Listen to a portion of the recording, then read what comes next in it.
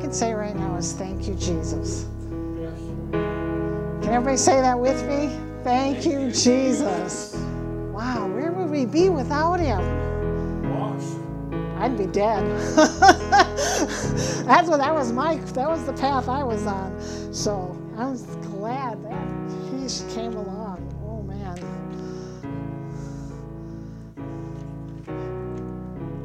I'm going to read Matthew 26:26. We're going to start with communion. Communion is where we celebrate and we remember what Jesus did for us. If you have Jesus in your heart, you're free to participate when we have communion. If you don't have Jesus in your heart, now's a good time to make it happen. Right? Now is the time of salvation. Now. It's not tomorrow. It's not next week. It's now. So, I'm going to read 26:26. And this was the first communion when Jesus was having the Passover supper. It was his last meal with his disciples. From here, he left to go to the Garden of Gethsemane, where he spent a night praying and wrestling, hoping God would say, there's another way, but there wasn't. And so he had to die for us. That was the only way. He had to do it. And so then he went from Gethsemane eventually to the cross, where he took all the sins of the world and he died. So at this supper, as they were eating, Jesus took bread, blessed and broke it, and gave it to the disciples and said, eat, eat, this is my body. Interesting, it's the bread. Jesus called himself the bread of life. And healing is the children's bread. There's just so much around bread in the scriptures and the benefits of bread. It's a life-saving food for us. Most people, bread is something that you have to have a good, healthy diet. And then he took the cup and gave thanks and gave it to them, saying, drink from it, all of you, for this is my blood of the new covenant, which is shed for many for the remission of sins. The blood. There's power in that blood. There's power. It took on the sin of every single person in this planet. Past, present, future. One time. In the past, the Jewish religion, they had to kill goats and bulls and lambs every single day and shed blood every day. Just so so God could look the other way at their sins. Jesus came, not only does God look the other way, he took those sins and washed them away. They don't even exist. In his mind, they don't even exist. He doesn't even remember them. The Bible says as far as the east is from the west, the east is this way, the west is that way. How far is that? How far is that? He took those sins away from us. He took them all. He put them in the sea of forgetfulness. If you go to God after you've been born again and you say, oh, I'm so sorry, he's going to say, what are you talking about? I don't even know what you're talking about. Kids have that selective hearing. Well, God has selective forgetting. So sometimes not just kids, people hear what they want to hear. They don't always hear everything because they kind of block out the parts they don't like. But not with God. He forgets. He forgives, but he forgets. And it's washed away. And in Revelation 12:11 talks about that a little bit. I just want to actually touch on this just a bit before we go into communion. And John was given a vision, and this is the book of Revelation. Actually, we'll start with verse 10. And John heard a loud voice saying in heaven, now salvation and strength and the kingdom of our God and the power of Christ have come. For the accuser of our brethren, who accused them before our God day and night, has been cast down. And here's what happened. Here's how it happened. And they, who are they? Us. That's right, us. We're they, us. Those people who received Jesus, who are born again, us, the believers, that's us. And they overcame him by the blood of the Lamb and the word of their testimony. And they did not love their lives to the death. This was a commitment, a life and death commitment, life and death change. But it's so worth it. It is so worth it. I can tell you that. It is so worth it. Jesus is so worth it. He is worth it. So we're going to have communion now. And like I said, if you've been born again, you know what? There are a lot of new faces here today. I just want to make sure everybody here has a chance to receive Jesus before we move into communion. So I want everybody to close your eyes. It's a real simple thing. I'm assuming if you're here that you know who Jesus is and you believe that Jesus is the Son of God and God raised him from the dead. That's the first part. Just believing in your heart that Jesus is God. He died for us and God rose him from the dead. The second part is real simple. It's just saying what you believe with your mouth. So we're just going to say this together because I just want to make sure everybody is on the same page so we can all enjoy communion together. Say, Father God, thank you for sending Jesus. Thank you for sending Jesus. I believe Jesus is God's Son. I believe Jesus is God's Son. He died on the cross for my sins, He died on the cross for my sins. and you raised him from the dead. Jesus, come into my heart. Fix everything that's broken. Make yourself big in my heart. Be my Lord and Savior. Amen. Okay, we're all on the same page. If this is the first time you prayed anything like that and you asked Jesus in your heart, well, you're in the family of God now, so you're family. Yes. That's just the way it is. Anyways, we invite anybody who's in the family of God to join us for communion.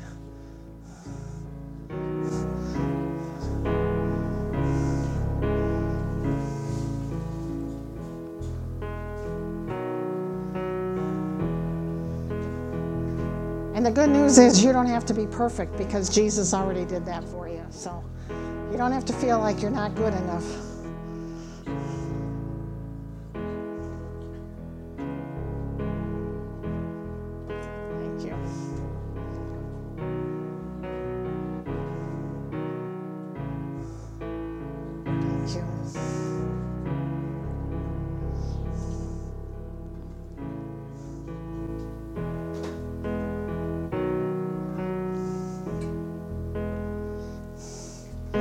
Also, doesn't matter how old you are. As you notice, kids can participate in this. Old, young, it doesn't matter. Family is family. And kids can be part of this family too.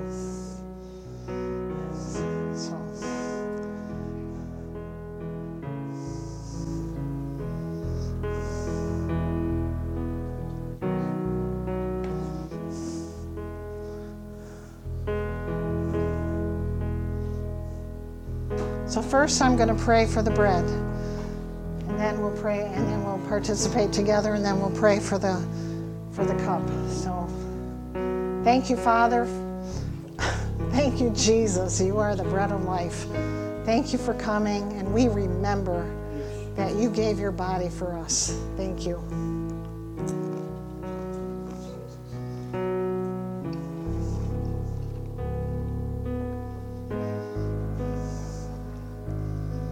And Jesus, we thank you for the blood. We thank you for your blood that you freely gave to us. That blood that has so much power. We thank you for that. Thank you for washing us white as snow. We thank you and we remember the sacrifice that you made for us. You would rather die than live without us. So thank you for that. We love you. Drink the cup now.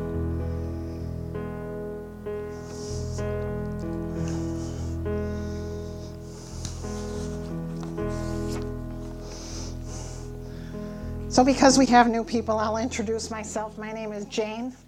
I'm normally the children's pastor here, but Vern has given me the opportunity to preach every so often. I get to be in front of all the adults and talk to you. So I can tell you that I like things simple. I like to make things simple because I'm used to teaching children. So that's what I like to do. So there is a word, a quality of life, a characteristic of Christians that God has put on my heart the last couple of weeks to talk about today. We're going to start with John 10:10, one of my favorite scriptures. Life comes at us, you know. Good things, bad things. And this scripture really helps us understand where those things come from so we know how to deal with them. And Jesus said, "The thief does not come except to steal, kill, and to destroy." Yes. And kids, who is the thief? The devil. That's right, the devil. That's who it is. What does he do? What does he come to do? Steal, kill, and destroy. That's his job. That's all he does. 24/7, that's what he's trying to do. I don't want to be on the receiving end of any of that stuff at all. But I have come, and this is the words of Jesus. In some Bibles, they have the red print when Jesus is talking. If this was one of those Bibles, this would be red print. He says, "I have come that they may have life, and they may have it more abundantly." In some cases, in some translations, it says they may have it to the full. Full doesn't mean you're so overwhelmed doing good that you have no time to breathe. Full means a satisfied life, a happy life, a content life. That's what full means. That's what Jesus came to give us. He has good plans for us, and he wants us to have the best of everything. And many times, I know when I first came back to the Lord, I had backslidden and I was a mess. And I came back to the Lord after all that time, and he revealed himself to me in a very supernatural way. And my heart was so excited, I don't think I slept for 3 days, because I was just so enamored that God loved me. He gave me a very supernatural experience of his love, and it touched me to the core, and it changed who I was. And it was a forever thing. It was a forever change, and that was 30-some years ago, so it was a long time. But I'm still in love with Jesus, and he's still in love with me. Yes. So that's to me is even more important than me being in love with him. So we're going to read Romans 1:21. And this is talking, before this, there's scriptures where it says people say they don't know God, but God says men don't have an excuse. Because he gave them nature, and they can look at nature and they can see God. They can look at the stars in the heavens and see God. They can look at the trees. They can look at springtime and all those flowers, and they can see God. They can know that God exists. And they can see those good things, and they can know he's a good God. They can know that. But then in verse 21 of Romans 1, it said, although they knew God, this could apply to me. I know God, right? Although they knew God, they did not glorify him as God, nor were they thankful. No glory, no thankfulness, nothing. And so they became futile in their thinking. And their foolish hearts were darkened.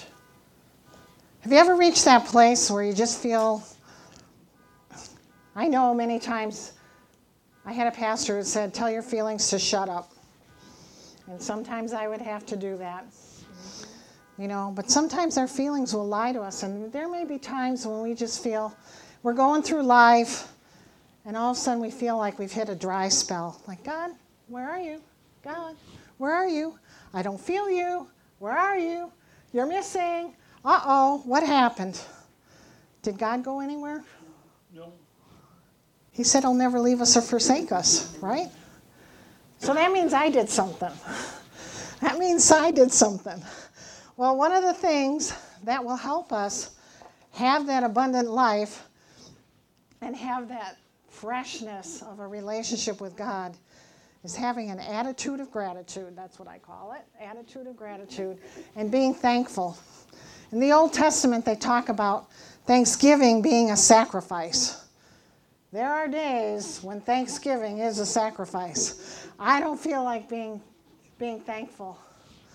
You know, when my son is on my last nerve, and I don't think I have any nerves left, and I don't think I can recover from that, and I'm just on the last nerve, the last thing I want to do is praise God and be thankful. Don't want to go there. But God says to do it. And that's a sacrifice to do that. So, and then there's other times when I go back and I look at all the things God has done, and I just play the tape over and over and over in my head. It's easy to be thankful. It's easy. And so thankfulness just pours out of me. Praise is really just another way of giving thanks to God. It's being thankful. And we're going to talk about that. Well, in Nehemiah chapter 12, gives us a little description of thankfulness. Nehemiah was rebuilding the temple, and they had gotten the wall up, and they were really excited. And so they were celebrating. And in verse 27, now at the dedication of the wall of Jerusalem, they sought out the Levites in all of their places to bring them to Jerusalem to celebrate the dedication with gladness, both with thanksgiving and singing, with cymbals and stringed instruments and harps. The Levites were the group of priests. Their job was to serve God and to serve the people. That's what their role was in that society. They were the tribe responsible for the temple and taking care of the temple and all those other things. Well, they also were responsible for the praise and worship. And they came with thanksgiving because they were so excited that God had helped them build this wall. And so Nehemiah brought the leaders of Judah up on the wall, and he appointed 2 large Thanksgiving choirs. Never heard it called that before. When I was looking up, studying Thanksgiving, I didn't even realize there was such a thing as a Thanksgiving choir. Maybe we need to have one of those sometime. Music leader. As we get bigger and we grow, we have more singers. We can have a singer. We can have a Thanksgiving choir. It's their job to sing. And he separated them into 2 groups, and one was on the right hand of the wall, and they started at the refuse gate. Okay, where the trash goes. That's the gate where they took the trash out of the city and dumped it. That's where these Thanksgiving singers started. What are you going to do? God has a sense of humor sometimes. Sometimes you look at where you are and go, wait a minute, I don't think I signed up for this. I didn't sign up to praise God in the middle of a trash dump. I didn't do that. But yeah, he did. He signed them. And then the other group started at a different gate. And they started there, but they did not stay there. As they gave thanksgiving, they did not stay there. And they walked up to the steps to the top of the temple. And they were at the top of the temple. And it says they stood in the house of God. And they sang loudly with their director. And that day they offered great sacrifices and rejoiced, for God had made them rejoice with great joy. Women, children, everybody rejoiced because of this tabernacle, and this Thanksgiving choirs led it all off. Amazing. Amazing. That heart of thanksgiving. that joy that comes with thanksgiving. Yes. It's when you have joy, you can't have a thankful heart. You can't have joy without a thankful heart. It's pretty hard to be joyful without a thankful heart. Pretty hard to have that abundant, full life without a thankful heart. I don't think you can. And so, giving thanks and giving praise go hand in hand. They go hand in hand together. And the Bible talks about rejoice in the Lord always. Again, I say rejoice. So important he had to repeat it. When a writer repeats something, I pay attention because that means this is really important. You know, when you tell your kids to do something more than once, it's important. Yes. It's important, you know. And so that's fun. We're going to read 1 Thessalonians 5. This talks about the importance of being always thankful.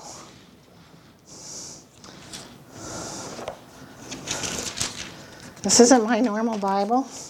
It's one I borrowed because I forgot to bring my Bible, but that's okay. The words are still the same. Yes. So it works. 1 Thessalonians 5, verse 16. You're welcome.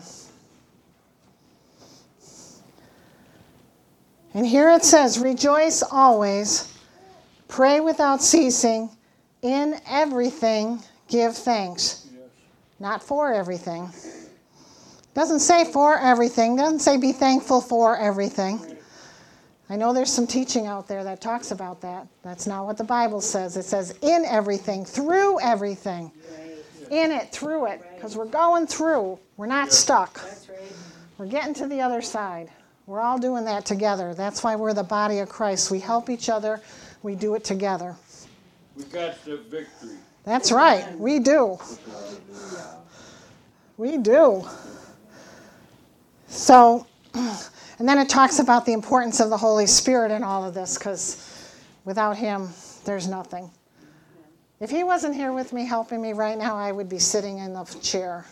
I would be like, no church today, sorry. Because I don't do that. I mean, even with the kids, when I'm teaching the kids, if God's not in it, we're not doing it. It's that simple. Because it's not about me. It's never about me. It's all about him. It's all about Jesus. Always, always, always, always. Everything I do, I want everything I do to point to Jesus. Because he is the one that makes it all real. He's the one that makes it all possible. Without him, we're nothing. We're the dust on the ground. We're really nothing. So, I heard a preacher say this, and it really convicted me. It said, is there more complaining or giving thanks coming from your mouth? Well, I can tell you, I do my share of complaining. And then when I heard that, I went, oh, ouch, that hurt. That hurt a little bit. Okay, maybe a lot. Because I kind of like to complain sometimes. I want everyone around me to feel sorry for me. Poor Jane, her life is so hard. No, it's not. I got Jesus. But we have things to be thankful for. And you know what? I'm just going to read a couple of things. Psalm 63:3. There's something we have to be thankful for.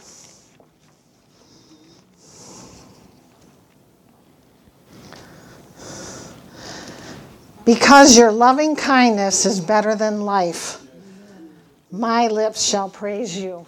Yes. Because his love is better than life. Yes.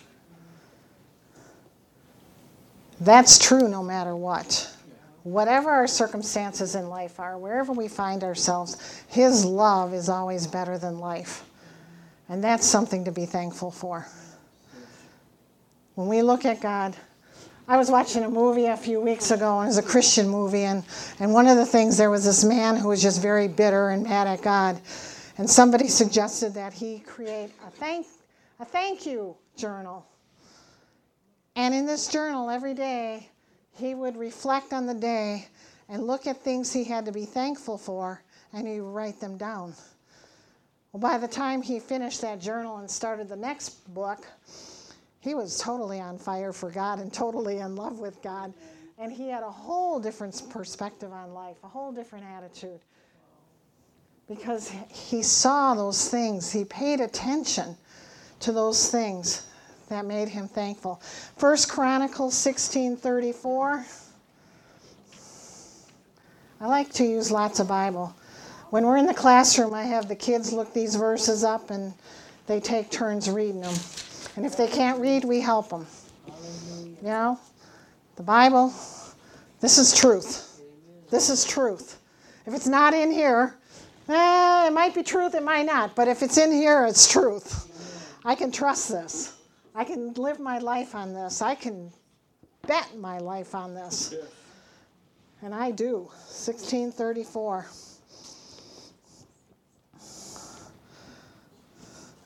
It says, give thanks to the Lord, for he is good. We sang about that today, how good he is. He's always good, for his mercy endures forever. And there's a scripture that talks about his mercy being new every day. My son was using drugs. He was a lot younger then. He was 19, and he was using crystal meth very heavily, and he died. And God raised him from the dead. Thank you, Jesus. A week later, he's back in the crack house, whatever, doing the same stupid thing. And that first time, God had totally delivered. He had no withdrawal, no nothing. He was totally delivered. God was a miraculous intervention. And then he was back, doing it again. And I remember laying in bed, crying my eyes out, worried. Is my son going to die? Is he going to die? I don't want my son to die. I love my son. And I'm laying there, and God's like, give him to me. Give him to me. Let me have him. Put him in my hands. I went, no, I can't. I can't. I just can't. God, I can't let go of him.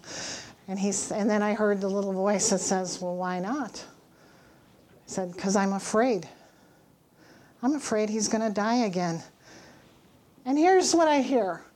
And it totally blew my mind. He says, I raised him once from the dead. You don't think I can do it again? And I'm like, what? No, I know you can. I just didn't think you would. I mean, don't we just get one shot at that? We just get one shot? But is that what God says? He says, no. My Bible says, my word says, my mercies are new every day. And from that day forward, I have prayed for that son and those new mercies every day. And his life, he's still struggling with the addiction 20, 30 years later. Still struggling with the addiction. But he has a testimony. He has a lifetime of mercy.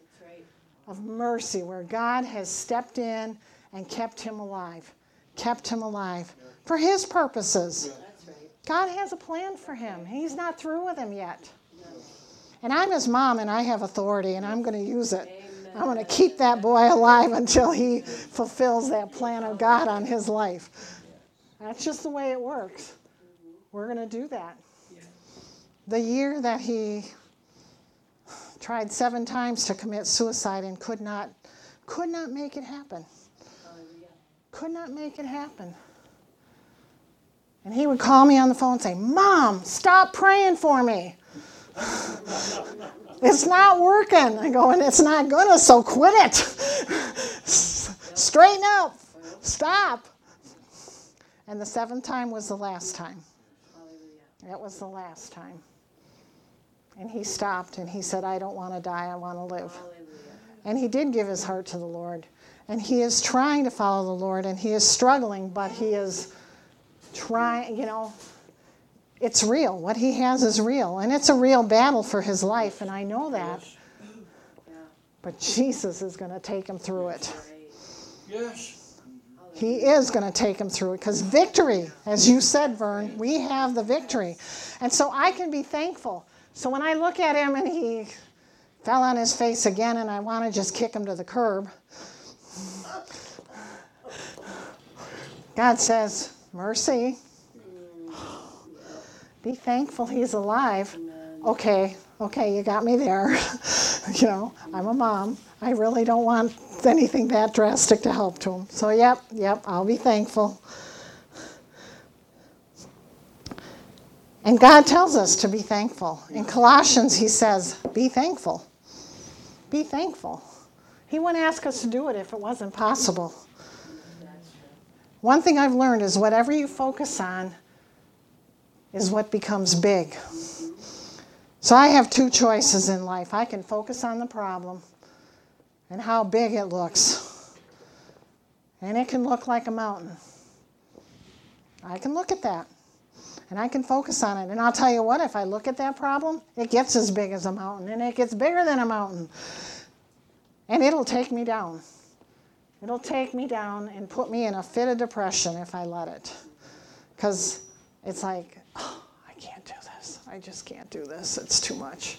It's too hard. Can't do this, God. Can't do that. And here's what he tells us to do in Philippians 4:6. And this is what he reminds me of, sometimes hourly, daily for sure. Philippians 4:6. Look at that baby in the back. Hi.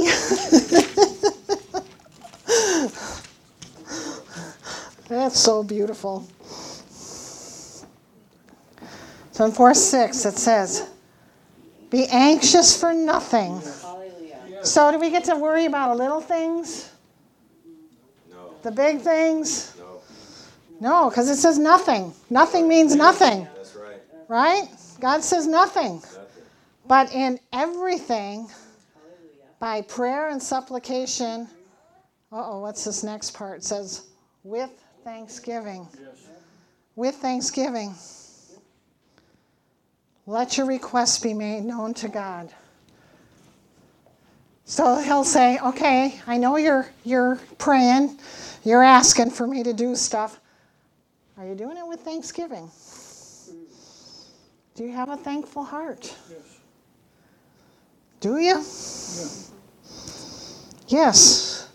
Sometimes I don't, and then he corrects me, and then I go, okay, let's do this the way you tell me to do it, because that always works better when you do things his way. So then I'll pray with the thanksgiving, add the thanksgiving to the prayer.